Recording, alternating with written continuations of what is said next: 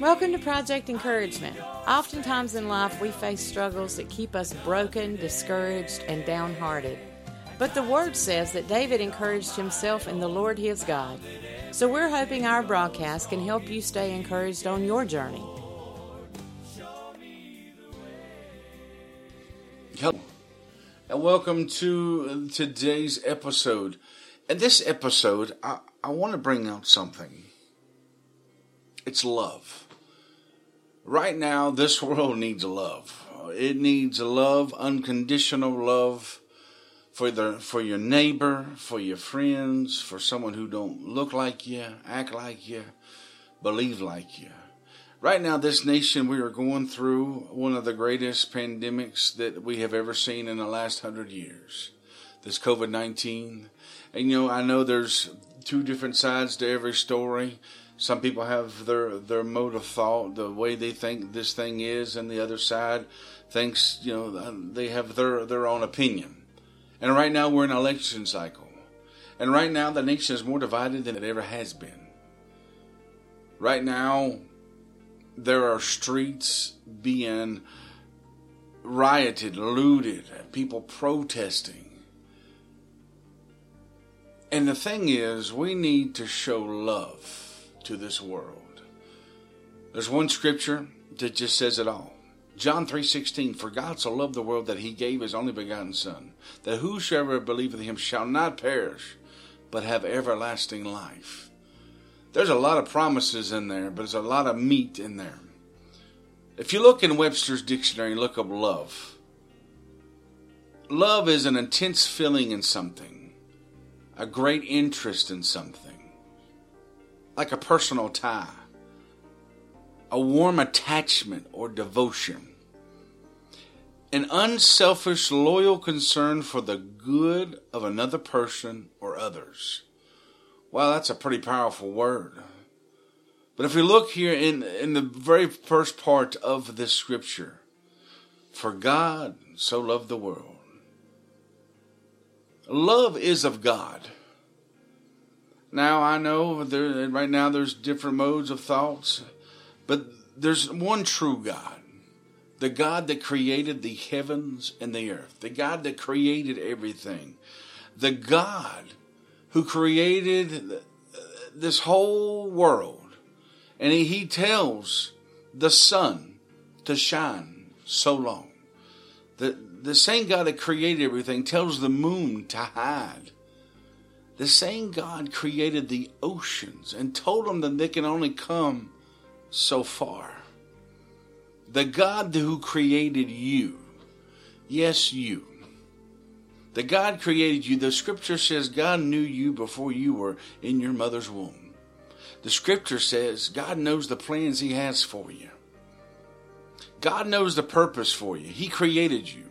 And yes, you have a purpose, a destiny, and a reason to be born and be here. And God has a plan for you. And God is love. And also love. Love gives. It said, for God so loved the world that he gave his only begotten Son. God gave his only Son. God gave his best.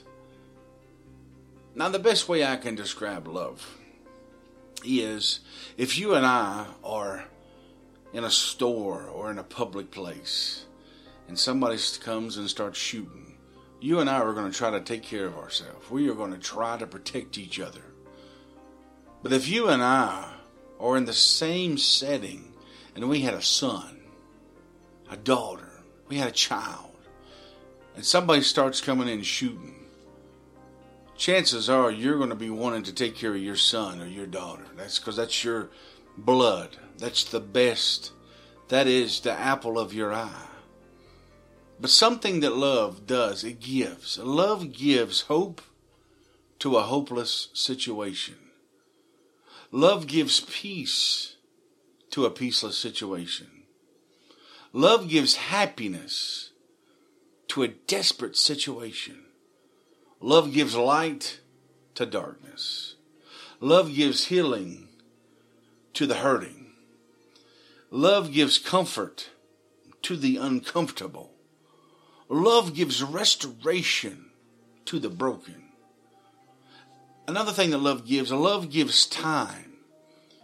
Love gives time to pour in to a person or a situation. Love gives prayer to change a situation. Love gives resources to a lost cause. And love gives salvation to a lost world and a lost person. Love gives. Something we need to realize. God loved the world so much that he gave his only son. And right here, love is blind. For God so loved the world that he gave his only begotten son, that whosoever believeth in him. Whosoever. Love is blind and unconditional. Now, it don't take you long to look. In today's world, love is based on conditions. That's why families are being broken up left and right. Because people are getting married or in relationships for what's in it for me? What can I gain from it? I love you if you meet these certain criteria. But love should be unconditional. Love should be blind. A real godly love that is blind and unconditional, real love crosses a lot of barriers. Real love crosses tradition. Real love crosses language barriers. Real love crosses creeds. Real love crosses political parties. Real love crosses economic statuses. And real love crosses religion. But right here, real love crosses hate. Real love crosses ignorance. Real love crosses color. In today's world, if we have real love, we're going to love our enemies. We might not agree on everything, but we're still going to love you. Something we have lost in today's world is that communication. I might not believe the way you do. I might not act the way you do, but I still love you. That goes a long ways. Love. And love brings life. It says in the scripture, for God so loved the world that he gave his only begotten son, that whosoever believe in him shall not perish, but have everlasting life. Love brings life. Love brings life to death. Love speaks encouragement to discouragement. Love brings victory to defeat.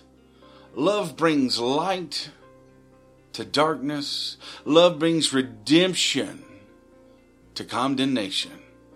Love lifts up, but does not tear down. Love brings peace, not strife. Love brings comfort, and not hate. And the Bible says that Jesus came to give us life and give it to us more abundantly. Love brings everlasting love and abundant life. If you look over your life, love is the most powerful thing. And then we can read in 1 Corinthians 13. Love is patient. Love is kind. Love does not envy. Love does not boast. Love is not proud. Love does not dishonor others. Love is not self-seeking. Love is not easily angered. Love keeps no record of wrongs. Love does not delight in evil, but rejoices in the truth. Love, it always protects. Love, it always trusts. Love, it always hopes. Love, it always perseveres. And love, it never fails. And if you're listening to this, I want to give you a story. Love is a man named Jesus who came and walked among us. God's only son. He was as much man as he was as much God. He walked among us.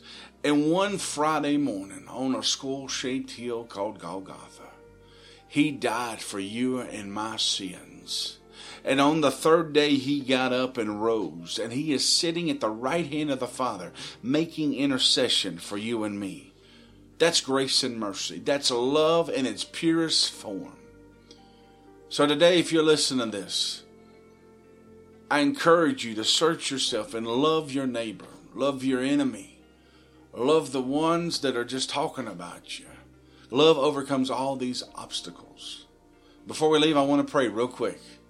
Father, I come to you in the name of Jesus. Father, I pray that someone will listen to this and it would prick their heart to where they would turn and love somebody that's not like them, somebody that don't act like them, someone that don't believe like them. Lord, I know we might not agree on everything, but Lord, love covers the multitude of sin. Love can change this world.